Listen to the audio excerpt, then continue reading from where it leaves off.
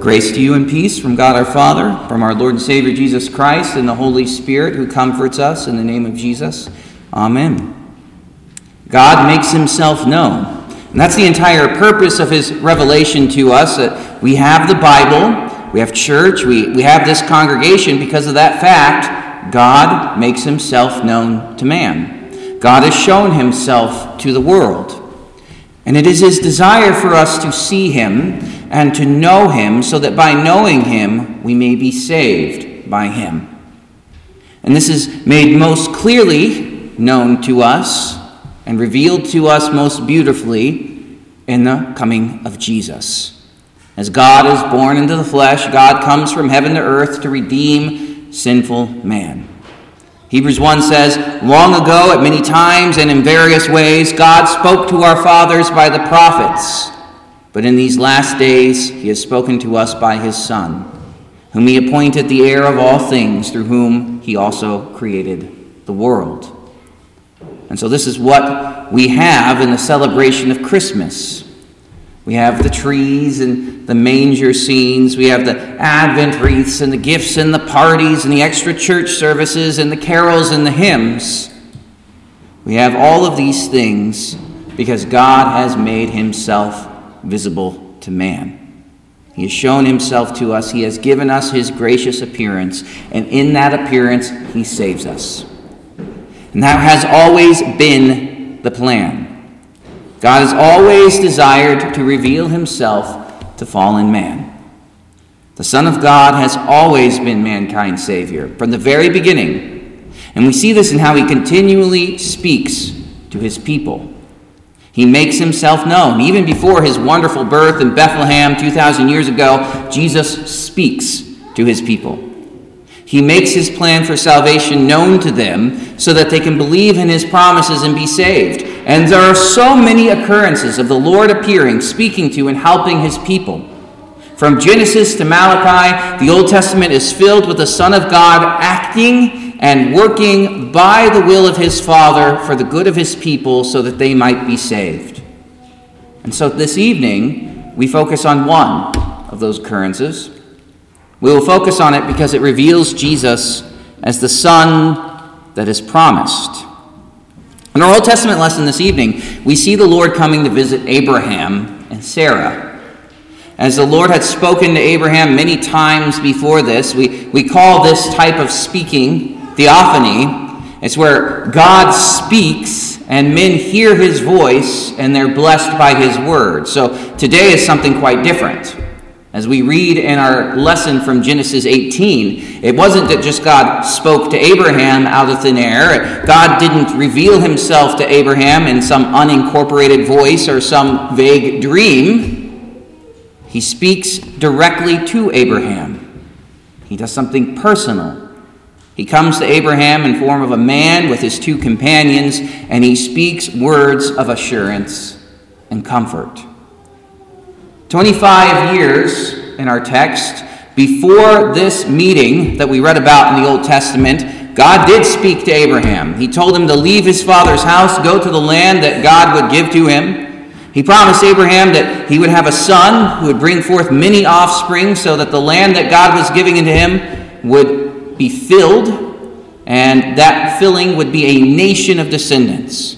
God said, "I will make your offspring as the dust of the earth, so that if one can count the dust of the earth, your offspring can also be counted. So arise, walk through the length and breadth of the land, for I am giving it to you." And Abraham believed. He trusted in the Lord's promise. He got up and moved. He dwelled in the land that God had promised to his descendants, and he waited. He waited for a son to be born from him and Sarah, his wife. And now, we have Abraham at nearly 100 years old. His wife, Sarah, was nearly 90 years old. And there was no son. The promise of an heir for Abraham seemed laughable. And this is why the Lord comes. The Lord comes to Abraham in his 100th year to assure him of this promise. He comes to assure him that God had not forgotten Abraham. He comes in person. He comes to be seen by Abraham, to eat with him, to look him in the eye as a friend and tell him what's going to happen next. As he says, I will surely return to you about this time next year, and Sarah, your wife, shall have a son. Why is it that God comes to repeat the promise in this way? Why would God not just simply speak to Abraham in the way that he'd done every time before, when he said, Abraham, go to this land, go to this place, go and live here. Here's my promise. I will repeat it to you again. And the answer is that Abraham had to see the full nature of the promise. The purpose of the son that Abraham and Sarah were supposed to have went beyond just the happiness and prosperity of Abraham and his descendants. There was a greater purpose at work and a much older promise being kept. The promise that was spoken to Adam and Eve in the garden, that there would be an offspring born of a woman who would save the world. There would be one who comes to crush the tempting serpent's head. He would undo sin. He would conquer death. He would destroy the kingdom of the devil. And Abraham's offspring would be a step that would lead to that final seed of Abraham. And so St. Paul writes in Galatians, now the promises were made to Abraham and to his offspring. And it doesn't say to offsprings, referring to many, but referring to one, and to your offspring, who is Christ. The birth of Isaac, Abraham's son, had more at stake. The salvation of the entire world, the forgiveness of sins, the very love of God were bound up in the birth of Isaac. No Isaac, no Jesus. How hopeless life would have seemed for Abraham with that thought rolling around in his head. Think about it. It wasn't just that he was childless with his wife, but that he was without the hope of eternal life in his Savior if this baby wasn't born. God would not allow Abraham to remain in such hopelessness. Certainly Abraham had reason to believe that he was no longer worthy of the great promise and honor that God had given him. He certainly had messed enough of it up, trying to make the promise work on his own. To save his own skin, he gave his wife to Pharaoh in Egypt for a time, telling everyone Sarah was his sister. And then he had that affair with Hagar, though sanctioned and instigated by his wife Sarah, that resulted in the illegitimate birth of Ishmael and much strife within his family.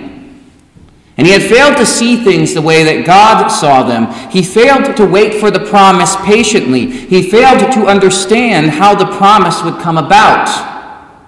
And it is times like this that doubt can easily worm into our hearts. We can ask ourselves, well, maybe if I failed this much, how could God ever deliver anything good for me? My failure has disqualified me from receiving God's gracious gift. I'm unworthy of the promises of God. And the scary thing about that statement is it's all true. It's true for Abraham. Abraham didn't deserve these blessings and these promises. It's true for you. We deserve nothing from God. We say sometimes, I have great faith, and then I follow it up by acting faithlessly. We say we believe in the promises of God, and then we live like, they're not our final and perfect hope in this life. If things depend on us, how deeply we believe, how faithful we are, how bold we could be, think how much we would be disqualified. It doesn't. That's the good part. It doesn't. The promises stand upon God's gracious will and love for us. As the scriptures say, this is a trustworthy saying, for if we have died with him, we will also live with him. If we endure, we will also reign with him. If we deny him, he will deny us. But if we are faithless, he remains faithful, because he cannot deny himself. God would not let Abraham live in despair and doubt of his gracious plans and blessings. No. God would not break his promises. He would repeat the promise in such a way that Abraham would be left without a doubt. And so he appears to him in the flesh. God shows himself to Abraham not as a disembodied voice in the ether, not as a dream or a vision, but as a man. And as a man, he comes to him and he speaks his promises to him. He looks him in the eye and he tells him the truth. And Abraham believed. He believed the laughable promise that a 100-year-old man would have a child with his 90-year-old wife. And that miraculous birth would be the first of a nation of descendants from which God himself would choose to be born through. And the beautiful thing is that Savior does come into the world. He does come to accomplish everything that he promised to Abraham. The same God who ate with Abraham under the shade of the oak tree was born in Bethlehem. That promised child was born to be the Savior that Abraham hoped in. Indeed, Isaac was born, just as the Lord said, and Christ the Lord is born as well. As Jesus speaks about his relationship to Abraham and the promise, he says, "Your father Abraham rejoiced that he would see my day, and he saw it and was glad." You just see the descendants of Isaac, the descendants that came from Abraham's family, they eventually had grown cold to the promise. They thought they were it. They thought that they were saved simply because they were part of Abraham's family. They were from that promised nation of people, but they forgot the ultimate hope of the promise. They forgot about the Savior who was supposed to come. They forgot that they were sinners in need of a Savior. And in this way, they were nothing like their forefather. Abraham never forgot that he needed the grace of God and the promises of his salvation. Abraham was constantly looking forward. He was looking forward to his promised Savior so that he rejoiced to see it. Jesus said, "If you abide in my word, you are truly my disciples, and you will know the truth, and the truth will set you free." And the response they gave to Jesus was, "Well, we're offspring of Abraham. We've never been enslaved to anyone," which, by the way, wasn't true. "How is it you say you will become free?" And Jesus answered them, "Truly, truly, I say to you, everyone who practices sin is a slave to sin. The slave does not remain in the house forever. The Son remains forever. So if the Son sets you free, you will be free indeed." What's Jesus saying here? I'm the Son of God, come to set you free. Jesus does not speak these words as one who doesn't have any authority. He speaks them as the one who keeps the promises he gives. He is the same one who spoke to Abraham. He's the same one who promised the birth of Isaac. And he speaks to them about their life and salvation. He comes to free men from their sins. And he affirms this by saying, "Truly, truly, I say to you, before Abraham was, I am." He is the God. He's the God who promised to come at the very beginning. He's the God who spoke to Abraham and carried out his promises. He is the Lord who led his people Israel out of Egypt. He's the Lord who established his people as a kingdom. He is the Lord who brought his people out from exile. And he is the Lord who is now born to save them. And this same Lord wants us to know him. He wants us to know who he is and what he does for us. That's what he's proclaiming to these hard-hearted people who are denying him in our text today, and that's what he proclaims to us. He wants us to know of the great love that he has for his poor, fallen, sinful creatures. And how does he show it? By taking on flesh, by being born to die for sinners. He comes to take away the sins of the world. And that's what Abraham longed to see. And this is what we need to see. As God reveals himself in this way so that we may believe in him, that we may trust in him and be saved. As the scriptures teach us, Abraham believed in God and it was counted to him as righteousness. And so also we can receive this righteousness that comes by faith, by believing in his coming. As it says in Romans 10, if you confess with your mouth that Jesus is Lord and believe with your heart that God raised him from the dead, you will be saved. For with the heart one believes and is justified, and with the mouth one confesses and is saved. And so we join with Abraham in looking to our God who comes to us. We look to Jesus, who is the child of promise, who was born in Bethlehem. We look to the one who saves us. He's the one who sets us free from sin. He's the one born to die for sinners. Abraham sees this Lord, and he is glad. And we see this Lord too. We see him through his word of promise. We see him through the eyes of faith. We see his birth, his righteousness, his life, his innocent death, his glorious resurrection, his ascension to the Father, and his promised return with the same hopeful eyes that Abraham saw the birth of his son and later the birth of his Savior. God affirms our faith in this promise by repeating it to us. He says it over and over and over again. As the Lord Christ comes to us through his word, he speaks to us. He washes us. He feeds us with his body and blood, and he affirms and strengthens our faith in him. God showed up and spoke to Abraham. And he does the same thing for us. Our God is not a fleshless, distant, far-off, uncaring being. Our God is a God who bears our flesh. Our God is a God who comes to live in our midst. Our God is a God who makes his dwelling place with man. We'll read on Christmas morning from John chapter 1, as the Word became flesh and made his dwelling among us. And we have seen his glory. Glory is the only Son from the Father, full of grace and truth. And so just as God came and spoke to Abraham to strengthen him in faith and assurance and to bless him with the promises, God comes to us. He comes to us to help us cast off all unbelief and doubt and fear. So hear the word of the Lord.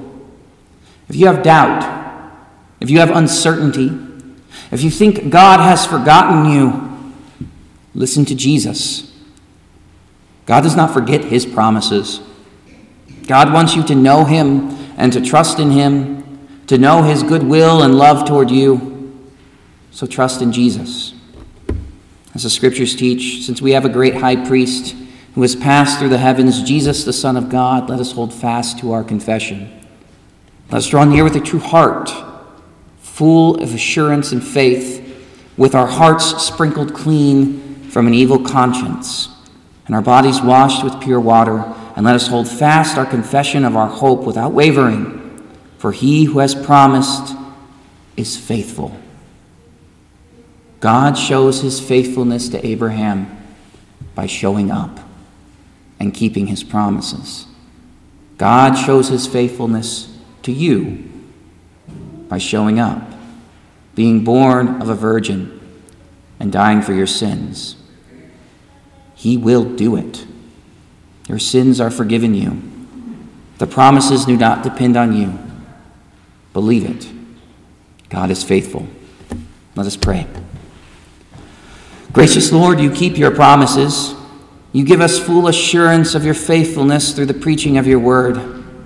Help us, dear Lord, to trust in you and believe in what you have done for us for the sake of the promised child who was born in Bethlehem. We pray this in the name of Jesus. Amen. Now may the peace of God that surpasses all understanding guard your hearts and your minds in the true faith to life everlasting.